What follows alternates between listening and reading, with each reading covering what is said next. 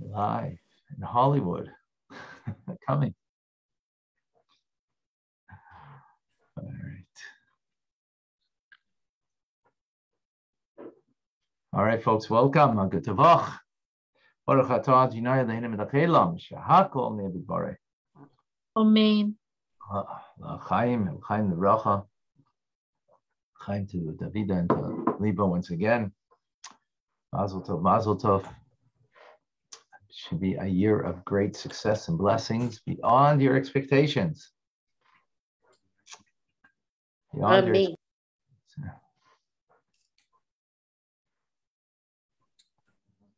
So, what gives us the power for change?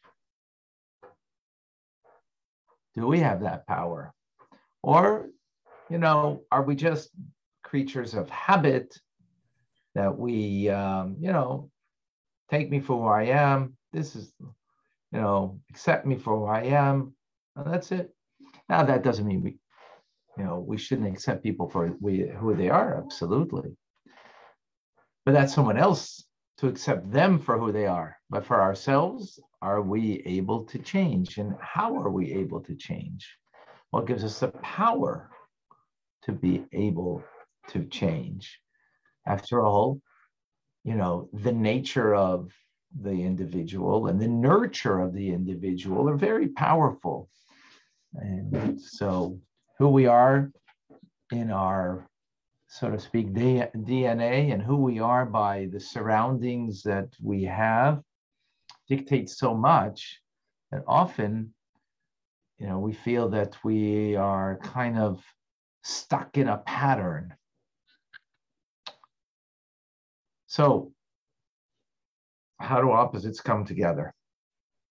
Stuck in a pattern and trying to get beyond that pattern. Are we able to? Where do we get that strength from?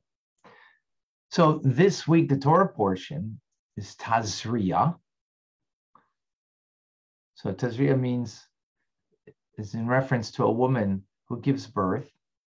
Tazria, she conceives and gives birth to a child, and then it speaks about certain laws about the impurity after birth and, the offerings and so on. And at the same time, this Shabbos also, we read a special portion. It's Shabbos HaChodesh.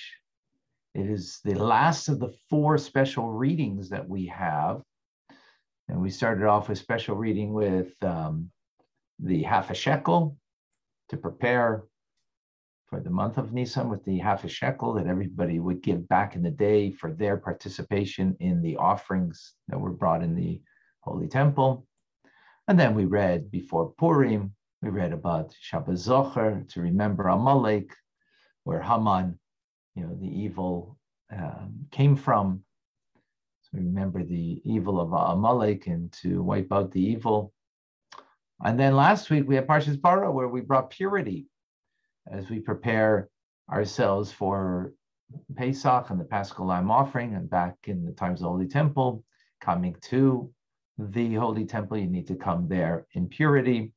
And then finally we have HaChodesh, reading of the beginning of the Exodus, right? That we're commanded that on the 10th of the month to bring the lamb that would be brought into the home, and then it would be slaughtered, and the blood thereof would be put on the doorposts. And what would God do? Skip over the Jewish homes and then bring only death in the final of the 10 plagues to the Egyptian firstborn. So Tazria, which is speaking about the concept of a woman conceiving. So in mystical terms, that's the idea of from below trying to reach above. That's the concept of the feminine that's trying to reach above. That's the concept of the feminine. HaChodesh Hazeh is about God from above, trying to, or coming down below. And skipping over the homes of the Jewish home of the Jewish homes, saving the Jewish people, and ultimately redeeming the Jewish people. So that is an act from above to below. So we have two opposites, and yet they come at the same time. We read them at the same time. So there must be some kind of connection between them, although they seemingly are very different than the other. One is God coming down from below, and then the other is the woman who's conceiving and bringing birth to a child. That's the connection from below trying to reach above. So how do they come together? So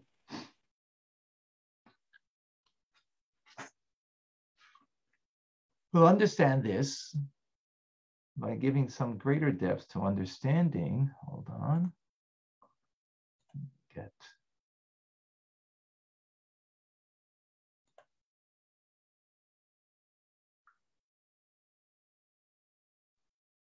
Welcome to Menachem Hillel, Rachel. Welcome. All right. Thank you. Good evening. Good evening. Okay, so let's share the screen over here.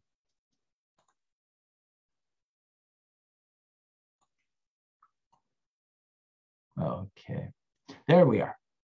So we will be reading This is the month that will be for you the head of the months. The first of the months of the year, it will be for you. That's what we're going to read. So Rashi says on this, regarding the month of Nisan, God said it will be the first in the order of months.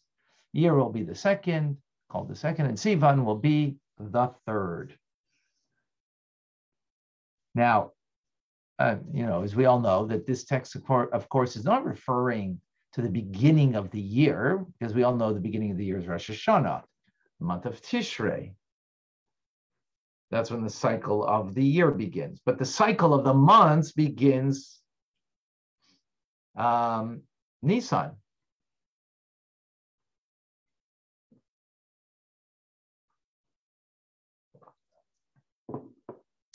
It wasn't always that way. The cycle of the months actually, before this, was the beginning of Tishrei. But it no longer will be the first month. Nisan would now become the first month. And why is this? Why is it the first month that would fall out in the middle of the year? So the Ibn Ezra explains in the following text. Actually, the year belongs only to the sun, as the sun gives birth to all four seasons of the year: cold, fall, heat, spring, summer, and winter. Now let us assume that the sun to be the beginning of Aries. It will travel in its sphere for 365 days, plus close to a quarter of a day, until it returns a second time to where it started. This is why a year is called Shana, repeat, right? It repeats the same cycle. Now the moon has no year, just as the sun has no month. The sun never experiences renewal, right? It just repeats the cycle. It's not renewal, it's just a repeating of a cycle. Only the moon's light is renewed, right? It renews because it waxes and wanes throughout that month. It is because of this that the month is called Chodesh, new. Right? It's called new. So the Ibn Ezra is pointing out that the year and the month are completely independent systems. The year doesn't divide into 12 months, but only into 4 seasons. And the months don't cycle into an annual circuit, only into a monthly circuit, right? Obvious things that we know. So that means that the months have no bearing on the annual cycle, right? And the year has no bearing on the monthly cycle. They're completely different tracks. One belongs to the sun and the other belongs to the moon. Right? This is why the cycle of the months can be completely independent from the annual cycle. They're not tied with each other. And the year can begin at one time, and the monthly cycle can begin at another time. So the Torah shows that the month of Nisan should be the beginning of the months of the year because it's a completely independent cycle of the yearly cycle of the sun. And that the sun, this cycle that is independent of the monthly cycle, should begin with a seventh month, but that doesn't matter that it's a seventh month. It's irrelevant to it because in a yearly cycle, there's no months. Right? There's no inherent months. We impose months, but there's no inherent month. So now we understand why we have a distinction between months and the years. One has nothing to do with the other, completely independent of the other, right? Again, months don't fit into a yearly cycle, and the year doesn't have months in it.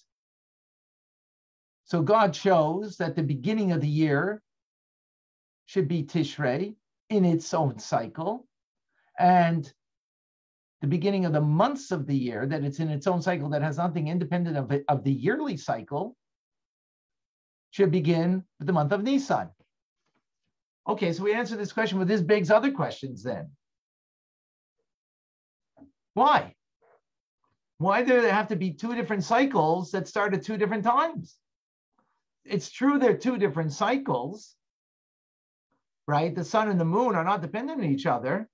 But just as you could have started from the beginning of Nisan, the months, you could have started the beginning of the months also from Tishrei. But we see it's not that way. So why is Nisan, and of all the months, why is Nisan chosen as the beginning of that cycle?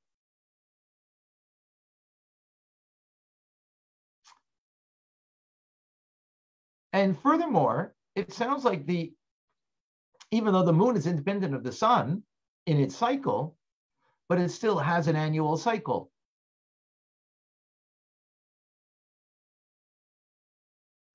So when we speak about the years, there's a natural cycle of a year. Therefore, there's a beginning and an end. But months, being that it's independent of a year, there is no beginning or end. Beginning and end of a month, but nothing more than that. So why do months need to have a beginning? In other words, there's a beginning month, the month of Nisan, the first month. Why does it need a beginning? Because in the end, months just go. There's no beginning, there's no end. In the month itself, there's a beginning and an end, but not in a yearly cycle. But now we got 12 months. Sometimes we have 13 months. Like this year, we have an extra month that we add. But why do we need a beginning? Why do we need an end when it's not the natural cycle of it?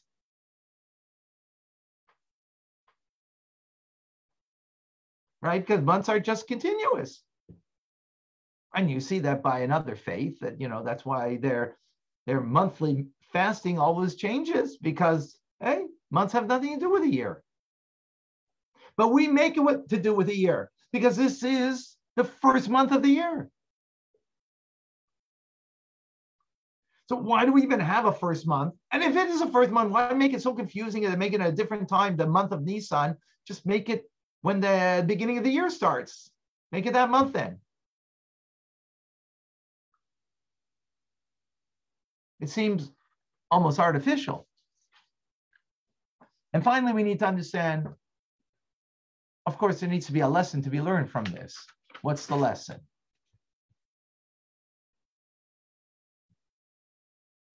Are the questions clear? Let me make sure before we go ahead. Yeah? Chaim.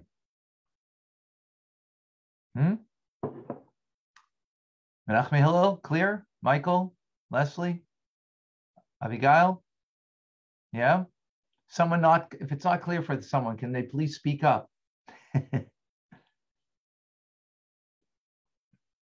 Okay, so that means we're clear. Beautiful. So calendars are an important thing because they help us, keep track of our days, our months, our years, right? But there's an additional importance to the calendar. And it will give us a deeper understanding of the months that become necessary for us to appreciate and why Nisan was chosen as the first month. In the words of the Ramban,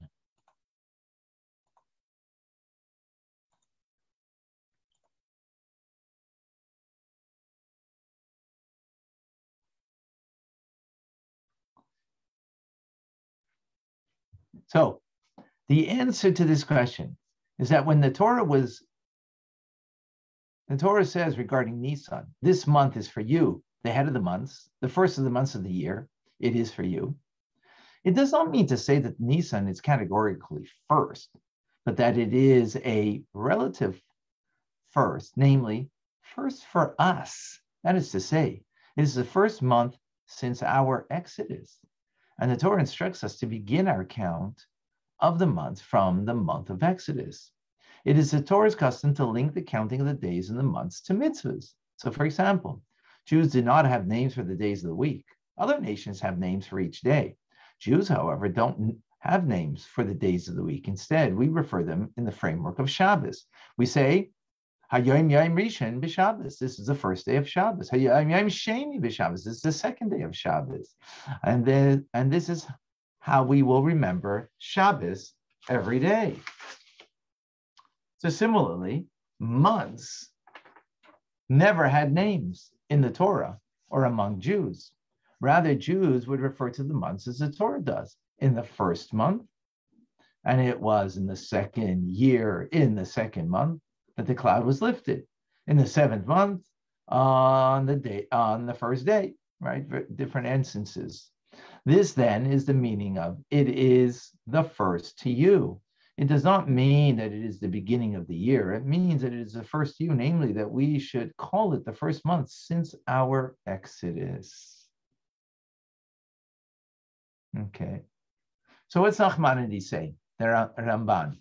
He's explaining that the calendar serves to kind of bake in us an awareness of wondrous things in our lives, to make sure that we're never forgetting. So today is Hayom Yom Rishon, we said. It's the first day of what? First day of what? From Shabbos, of Shabbos, right? So baked in us is always Shabbos. We're coming from Shabbos, going toward Shabbos, right? There's always that reference point. That means we're incorporating, because in our calendar of life, Shabbos is so integral. It's always being mentioned. It's a feature of every day. Now, until the Exodus, Tishrei was not only the beginning of the year, but it was also the first month. So if you look by Noah's flood, right, it said it was in the second month. You know what the second month is? Then Cheshvan. Tishrei is the first month. Cheshvan is the second month. 17th day of the second month was when the flood began. Right? But after the Exodus, the first month now was switched. It's no longer Tishrei. And the reference in Torah is no longer a second month would be Cheshvan. The second month would be Iyar, because the second month coming from the Exodus. So that's pretty ingenious, right? That the Torah is kind of baking into our individual and collective memory, mindset, that we are bound up in the days of the week with Shabbos and with the months, with the holidays, the holiday of the Exodus, the holiday of Pesach. So we always have that reference point. So that's why it was chosen. With this, we can appreciate, when David Ben-Gurion was questioned about the land of Israel and why you should get the land of Israel, the Jewish people. What kind of connection do you have to it? So this was before the Anglo-American Committee of Inquiry. So this is what he said. About 300 years ago, the ship set sail for the New World, and its name was the Mayflower. This was an important event in the history of both England and America. And for this reason, to this day, every American child knows the Mayflower, the Pilgrims, the Plymouth Rock, and Thanksgiving Day. I'm, however, interested to know if any Englishman or American, for that matter, is aware of the hour and the day that the Mayflower set sail. Does any child or even adult know how many pilgrims there were in this historical voyage? And what were the names of the families? What did they wear? What did they eat? Where did they get their water to drink? What path did they navigate and what happened en route? Behold, it's more than 3,300 years ago when our people left Egypt. Every Jew in the world, in America, Soviet Russia, Yemen, and Germany knows that his ancestors departed precisely on the 15th of the month of Nisan. And what did they wear? Their loins were girded, their sandals were on their feet, and their staffs were in their hands, as it says in Exodus. They ate matzahs and they arrived at the Reed Sea after a 7-day journey. They know the names of their ancestors and they can quote them to you from the 5 books of Moses. To this day, Jews world over eat the same matzahs for 7 days, starting from the 15th of Nisan each year. And they can relate the story of the Exodus. And they end by shouting 2 phrases that children and parents and grandparents have been saying for 2,000 years. We're slaves. Next year, we will be free men. Now we are in exile. Next year, we will be in Jerusalem, in the land of Israel. This is the nature of the Jews. Very powerful. So we have as Jews an outstanding accomplishment that it's 3,300 years since the Exodus, and yet this date is part and parcel of our very DNA. We're never going to forget.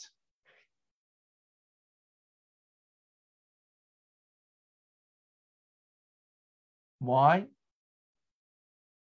The very name of the month being the first month of Nisan, because it's speaking about the Exodus. So that sounds quite amazing.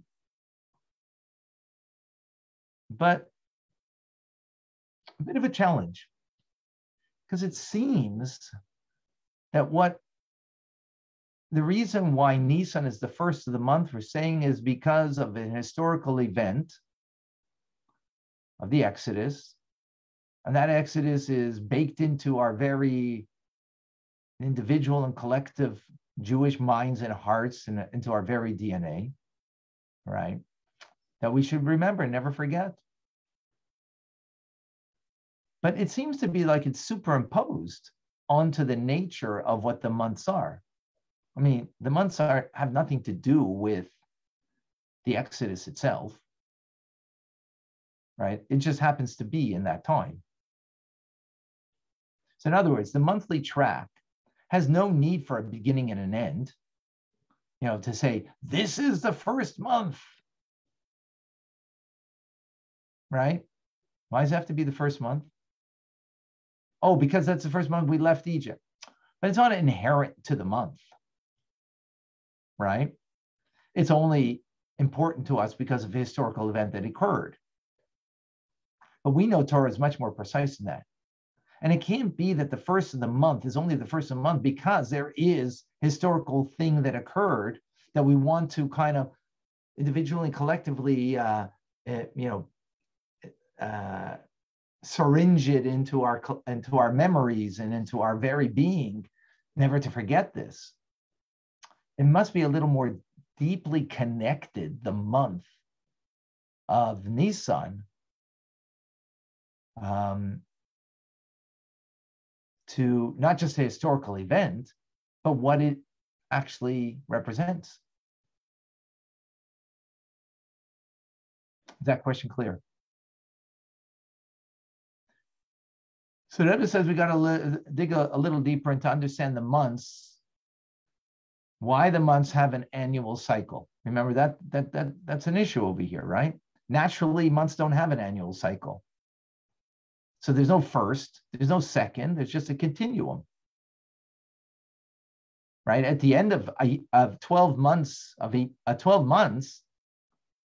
you have the next? The next month, 13th, 14th, 15th, and 16th. Why are we calling the months that they need a cycle when they're not naturally part of a cycle? Not a cycle of a year, cycle of a month only.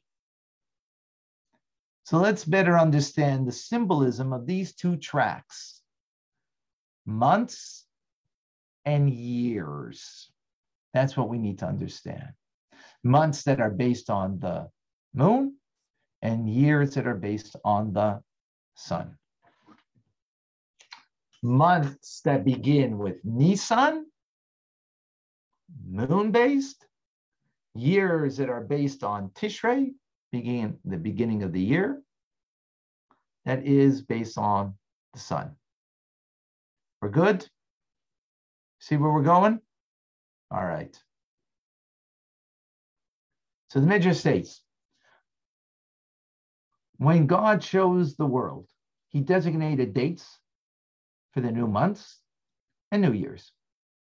This tract is indicated of the natural law that governed the universe at its inception. Accordingly, the month of Tishrei, when natural law was created, was designated as the beginning of the year. And all subsequent months followed from Tishrei. That was at the beginning, right? Because in the beginning, God created natural law. Natural law starts the beginning of Tishrei. That's the beginning of creation. And therefore, all subsequent months also follow Tishrei, as it was originally. However, God saw that the world could not sustain this level of judgment, and it arose in his will to choose Jacob and his descendants, the Jewish people, meaning righteous people and their good deeds. And in his great wisdom, he chose to reward them in a manner that overrules judgments of the natural order. He then flooded the world with kindness and implemented a miraculous superior order. So we have two calendars. We have an annual cycle that marks the order of nature. And therefore, and it begins Tishrei, the month that nature was created. But then, and then even the months began then. But then later, God chose a people, descendants of Jacob, that would represent the monthly cycle. And what is the monthly cycle? Not nature, but miracle. What happens in that month? The miracle of the Jews being freed from slavery and becoming a people. That is Nisan. Nisan comes from the word nes, miracle. That's the month of the Exodus. So the two cycles represent two systems, not only because they begin respectively in Tishrei, nature, Nisan, miracles, but also because their very natures of the solar and lunar cycles bring out natural and supernatural, as Rebbe explains.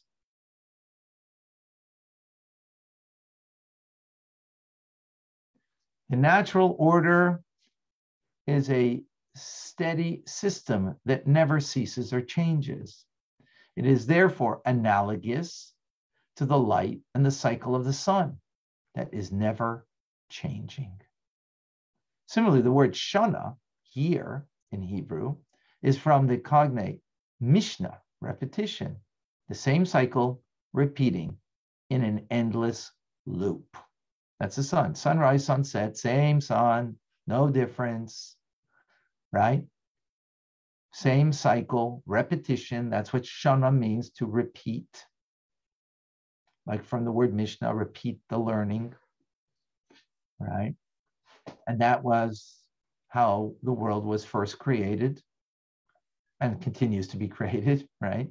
And that's Tishrei, Rosh Hashanah being that head Shana Tova, a good year, meaning we should have the repeated goodness of God.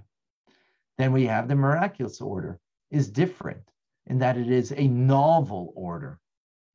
From time to time, God temporarily suspends the natural order to perform a miracle. This is analogous to the moon. Why? Why to the moon? Because the moon fluctuates each day and its light is renewed each month. Accordingly, chodesh, month in Hebrew, is from the cognate chidush, novelty. Right? So what do we have here? We have two cycles, one that reflects nature and one that reflects the supernatural.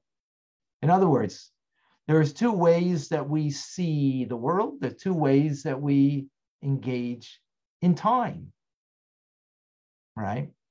We have a cycle of the sun, which is natural, sunrise, sunset. The sun doesn't change.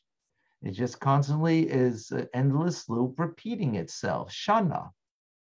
That's what it means, right? Repetition. But then we have another cycle. We have another way to relate to time and life, and that is the supernatural order of things. That's changing. What do you mean? It's changing from nature, right? Changing from nature. So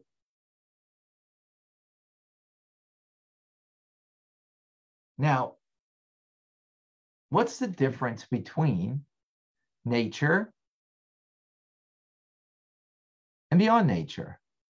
So the Baal Shem Tov says, the first time something occurs, it's unnatural. It is called a miracle. If it's repeated again, it becomes natural. So think about it. Why is sunrise, sunset nature? Because it repeats itself every day, 365 days a year, right?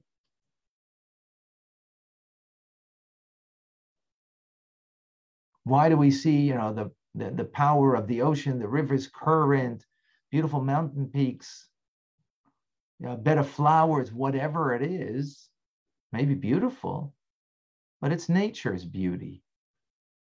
Nothing miraculous, seemingly. But when we look a little more deeply, no, actually it is miraculous. Only because we grow accustomed to it, we call it nature. But really, nature is nothing more than a miracle that happens very often. And because it happens so often, we lost its wonderment. But in fact, it is wondrous. Right? That which we call a miracle, when the sea splits or manna falls from heaven. Well, what would happen if the sea split every day? Or manna came from heaven every day? How would we relate to it? Oh, been there, done that. It's nature. We would take it for granted. So all this tells us is one thing, that the natural is just as miraculous and supernatural as the supernatural is. And that the supernatural is as natural as that which occurs naturally. How come? Why?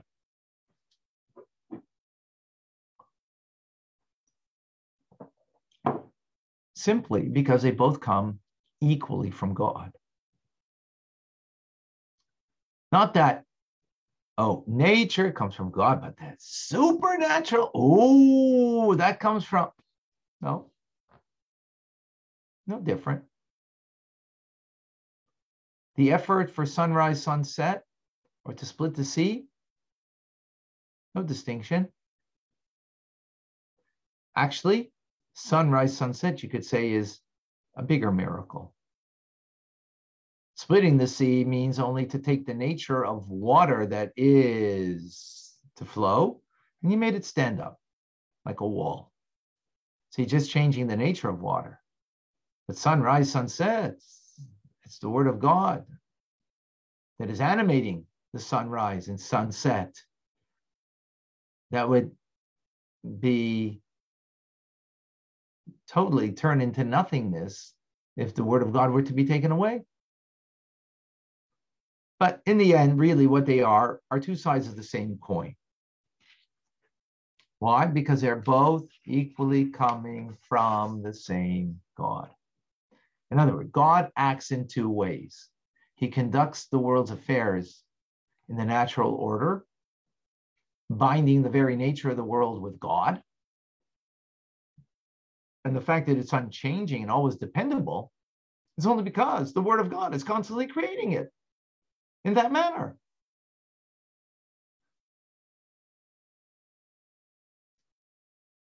So God is creating in an endless, unchanging manner, and that's why we call it nature.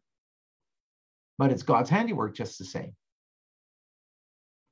Then at times he chooses to conduct himself in the world and with us in a supernatural way, in a way that we are awed, that we clearly see that it's the hand of God, that we can't deny it any longer. It's an open miracle. We acknowledge, we embrace him. We even submit ourselves and our will to him.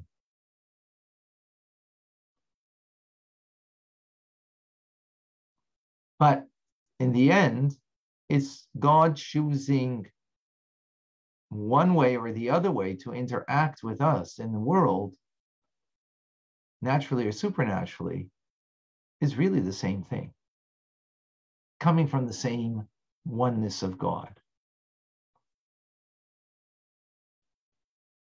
So our calendar celebrates then two tracks. Why?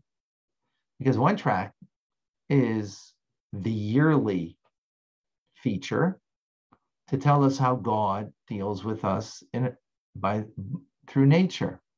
And then we have a cycle of the months that God deals with us in a way that he overrules nature in a miraculous way.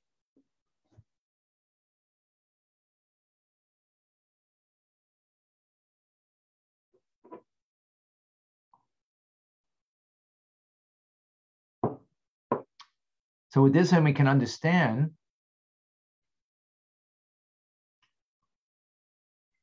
why there's a beginning and an end to months.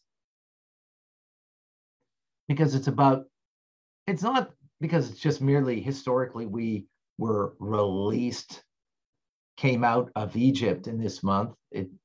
Our freedom and our beginning of nationhood is at this time. But it's the opposite. Why do we come out at this time? Because it's God acting with us in a miraculous way. So when did he set it forth? In the month of miracle, a month that's the beginning of miracles. And that is part of the cycle of a year. And there's a cycle of time, of how God relates to us and how God deals with us. The other flip side of the coin is that God deals with us through nature, which is a different time, a different part of the time slot of the year that is the month of Tishrei, Rosh Hashanah.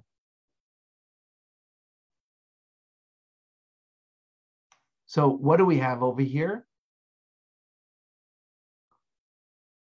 We have from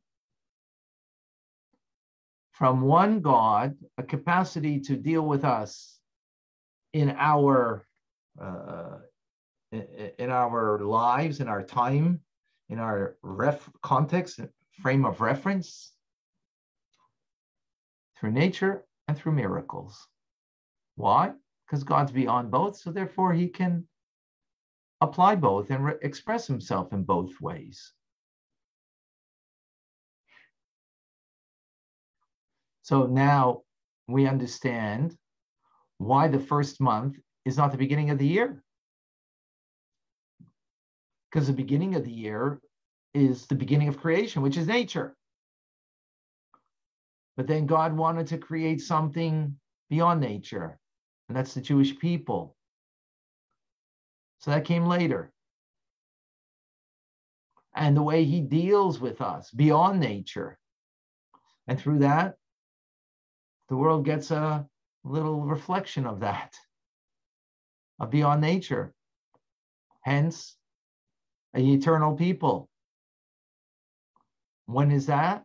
Well, that's going to be the miracle, the month Nisan, which means Nes, miracle.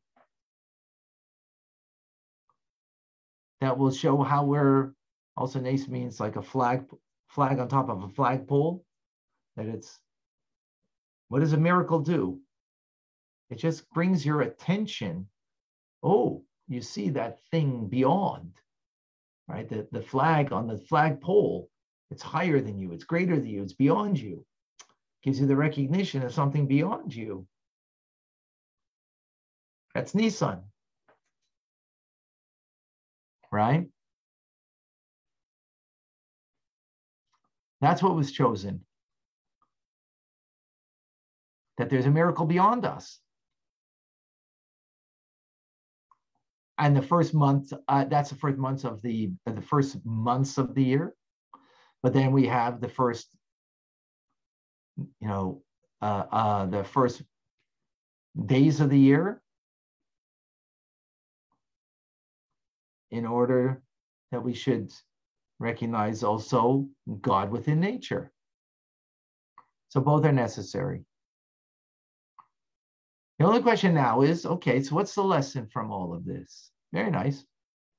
We understand that God is not defined by miracle or by nature, therefore he can express himself both in miracle and nature as he chooses to. So he chooses Tishrei to be the beginning of the natural cycle, which is connected to the sun. It doesn't sunrise, sunset, natural cycle. And he chooses also to relate to us as the month, Chodesh, novelty. Novelty, something that is not continuous, but novel, a miracle. And sometimes we need to see the flag on the top of the flagpole, that there's something transcendent, that we don't get lost in the quagmire of daily routine. So we understand that from God's perspective, but what do we learn for ourselves? How do we apply this for ourselves to take a lesson from this, from these two tracks that converge and are one by God? How do we learn and what do we take out from it? So we know that everything that God creates is for us. In the beginning of God's creation, the verse calls for a midrashic interpretation. As our rabbis stated, God created the world for the sake of Torah, which he calls the beginning of his way. And for the sake of Israel, the Jewish people, he's called the first of his grain. So Bereshis, literal meaning means in the beginning of God's creation of heaven and earth, right? But the midrashic, meaning the homiletic understanding, not the simple meaning, means in the beginning, Bereshis. So base is the second letter of the alphabet, aleph base. It's a numeric value of 2. So you have two reshis, two beginnings. The word reshis means beginning. God created the world for two beginnings. What are the two beginnings? The Torah and the Jewish people. That's what he creates it for. So that means all of creation is there for God, that God created, that can serve the purpose to create him, and everything in the creation is there to serve him, to fulfill this purpose. Okay. So what does that mean? How do we take this message of something that is beyond, transcendent, of God, and natural of God, they're coming from the same God, and ultimately there's no distinction. He just chooses this way or that way as a reflection of him. So what does that mean to me? So Rebbe says in this week's Sikha, says the following. As Jews, we must serve God not because we understand his importance and we want to serve him, but out of a sense of obedience and self-sacrifice, to submit to his will. What he needs from us, we do. The benefit of this method is that our service transcends the finite measures and boundaries of our nature. This method of serving God stimulates a parallel desire in God to conduct the world's affairs in a transcendent, supernatural order that awes the world's natural order into submission, as we explained above. On the other hand, continues the Rebbe, we must not neglect our human tendencies when serving God, as our entire heart and soul must be wrapped up with it. This is why we must study Torah and fulfill the mitzvahs, not only out of obedience, but also because we understand it and we love it. This method of serving God stimulates a parallel desire in God to conduct the world's affairs according to the natural order, which binds the world's natural order to God.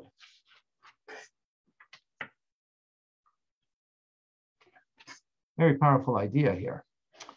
So the two tracks of God's engagement in this world, right? In other words, transcendent and natural, are two ways that you and I have to serve God. After all, we have a piece of God in us. So it means we have to serve God in these two ways. We have to marry the two dimensions that we mentioned about God. We have to marry them in ourselves. What does that mean? We have to be able to subjugate ourselves to God in a way that is transcendent of my feelings. That's not pending on my feelings. It's not even pending on how I understand or appreciate God. Submit, this is what he wants. Now, for many, they just leave it there. That's transcendence. That's the moon. That's the novelty. Beyond the miracle of God. That's the miracle of the Jew, beyond submitting. That's not enough. Because then we have to take it and bring it into the human condition. Our nature. What's our nature? Well, our nature is to understand things and feel things. That's the nature of humanness.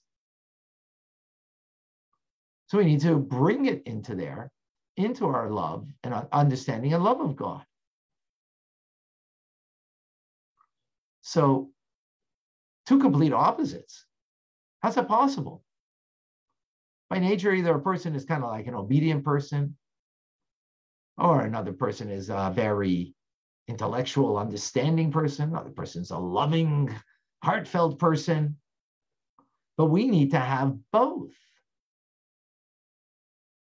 But the first thing we need to do is the novelty. What's the novelty? That I rise beyond myself. That I'm able to submit myself to something greater than myself, to what God needs from me. Now, the human condition would be when you submit, so then, I don't understand, I don't feel, it doesn't matter, I just, whatever I need to be obedient and to follow, that's what I do. No. that would be missing the point here. You'd be like the moon. You would be over the moon, right? You would be miraculous, but then God would not be touching nature. Like, why can't God just do miracles then? You know why? Because he doesn't want to only touch beyond nature. He wants to touch nature itself. He wants to be revealed within nature. So it's the same thing as us. That we have a piece of God in us, a nefesh elokis, a godly soul that's a part of God. Likewise, we have the same capability that we can rise above and transcend and be that miracle, meaning beyond what my feelings are, I can still submit and do what God needs, even though I might not be feeling it. And at the same time, I bring it into my feelings, I bring it into my understanding, I engage both. How can you do that? Because we're not limited to just submitting or just to being human. We are like God, has that capability. He gave us that capability within us, which is, wow, unbelievable.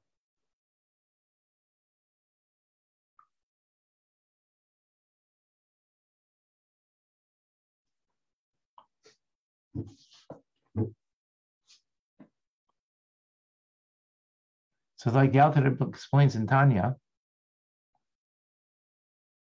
that,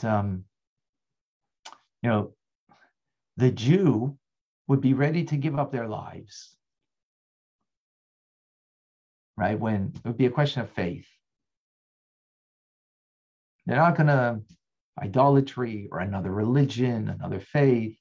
For the most part, the Jewish soul is alive enough, it may be dormant in other areas of its life, but when it comes to that, it's fully awake.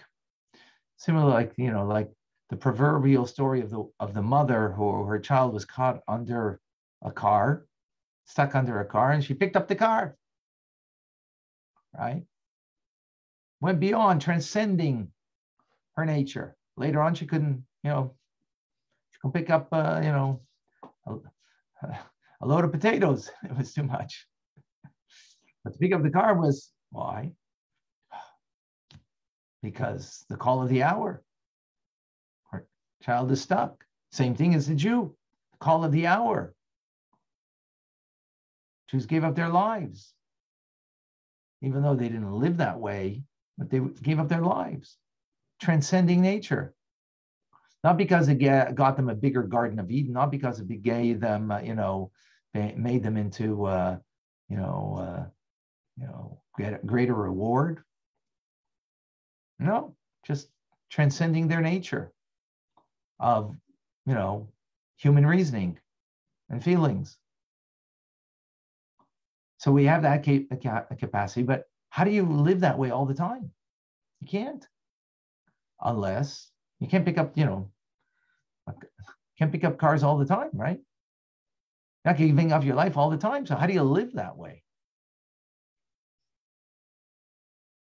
It's that we have the capacity to strive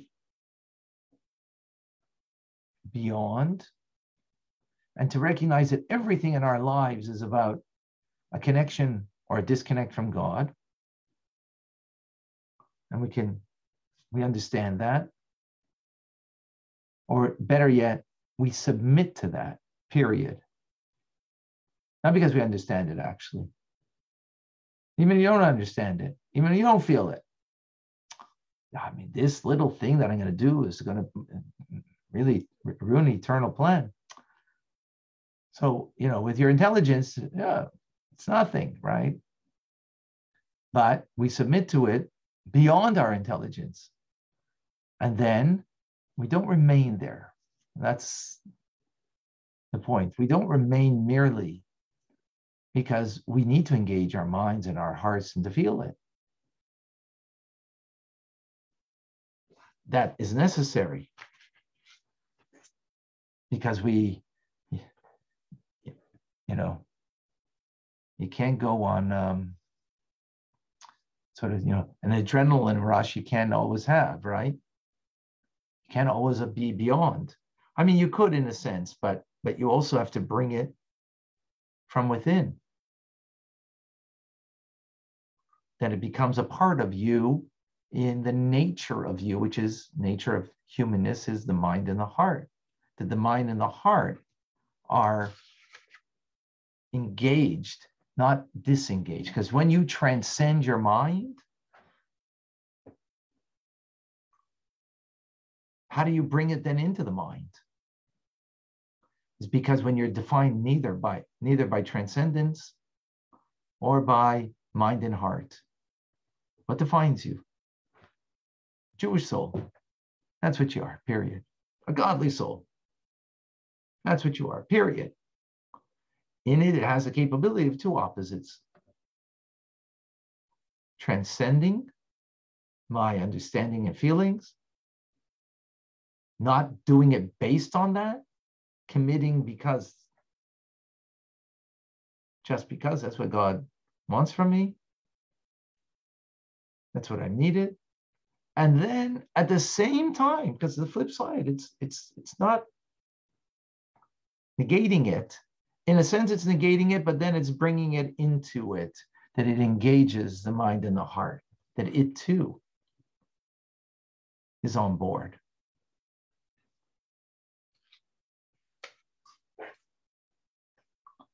And that's the lesson over here.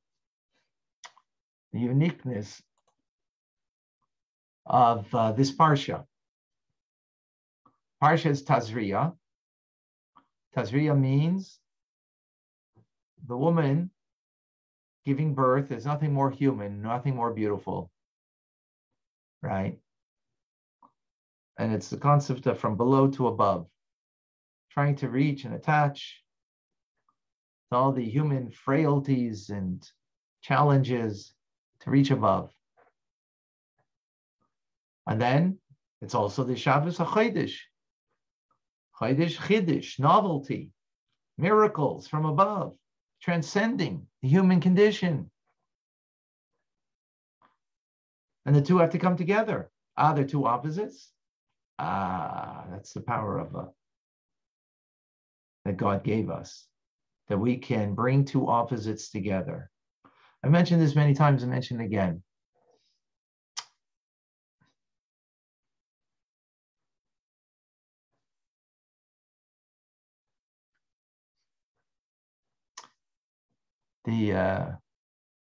Actually, this Shabbos for Farbrengen, as we do every Shabbos. And the point was, Western civilizations sees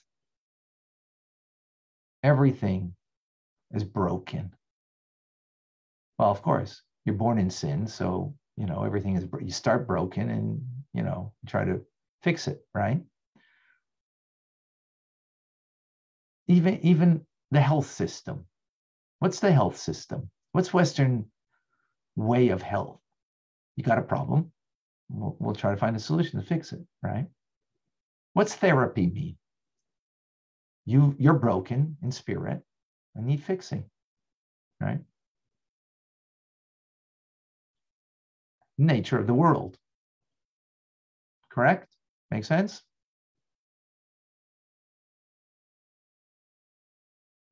Then you have another faith that, they're trying to be transcendent. They don't care about here. They got 72 Virginians. They made a mistake. It's Virginians. It's Thomas Jefferson waiting for them and George Washington. Right? Transcendence. The mother, she's not crying that her child, just went to smithereens. What are you talking about? I'm so proud. Now you might say that's transcendence. In the end, it's not. It's just stupidity, but it seems to, So you have the polar opposites between the two. Comes Judaism and says, no. That's not truth. Every truth, it comes in a paradox. And here's the paradox. Transcendent, beyond ourselves, and then bring it into yourself. That your heart and your mind and your heart are completely attuned to it. See how we can submit ourselves to something greater than ourselves, and at the same time, make it part and parcel of ourselves, of our minds, of our perception, of our heart and our feelings. That's a paradox. Because you think either, why? Because we're not defined by nature. Others are. So they have one kind of nature. One culture has one kind of nature, another culture has a different kind of nature. One person has one nature, another person has different nature. And they're going to be defined by that nature. That's not Judaism. That's not the neshama that we're talking about. Not defined by it, not limited by it. But we're not limited by being transcendent either. That itself is a limitation. God's not transcendent by that he can only, do miracles. No. He can make sunrise, sunset for thousands of years, and that's nature. It's all him. It's all an expression of him, as the miracle is. So the same thing is our understanding and our love of God. That's not what the initial motivation. Our initial motivation is something beyond, transcendent. But then it doesn't preclude our understanding and our love. We bring it into that. It becomes part and parcel of just the nature of who we are and what we are. And that's bringing the two Chodesh and Tazria together as one. As God relates to us as one God, we relate back to him as one people, as a whole individual, not a fractured person. So Chassidus tells us, look at the person as being whole, complete. That's what the Rebbe sees in each and every one of us. He's whole, so he sees us as whole.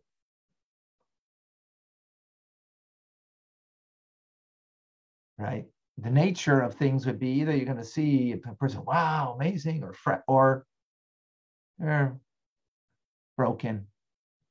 Oh, they're broke. They're broken with this. They're broken with that. They need help here. They need help there. Or that they're whole. They're complete. And because they're whole and complete, so therefore they can act in a transcendent way. They can submit to something greater than, we can submit to something greater than ourselves, and at the same time, make it ourselves, a part and parcel of who and what we are humanly, in our mind's understanding and in our heart's feeling. Hi. Any questions, any comments, any thoughts? It has been a profound class. Amazing. Thanks for sharing. It's very, very, very deep. Yeah, it's very profound and very what's the word I'm looking like? It's very empowering and very very rich. I mean, listen, the Rebbe's teachings, Chassidus, so it's very rich. Yeah. Yet at the same time, very doable. It's not beyond our ability to live this way. Exactly. So I think the key that in is how we look at ourselves and how we look at another. If we look at ourselves fractured, and we need healing, so that's human, that's normal, that's nature, that's the nature of things, right? The nature of things are, this world needs a lot of healing. People need a lot of healing that's necessary. That's true. But there's another way. Maybe, let's look at ourselves as we're not fractured. Maybe we're whole. I mean, after all, we do have a divine soul. We have a piece of God in us. So we're whole. We're complete. Sometimes we lapse. We're only lapsing from the true nature of who we are. Whole, complete. Right? So the lapse isn't that doesn't make me a broken person. Just means a moment of insanity entered, right? A moment of insanity entered, but that's not me. I'm whole. And so is the other person, whole. So I don't relate to them as a broken individual. They did this bad thing, they did the wrong thing. Yeah. But am I relating to you as someone who did something wrong?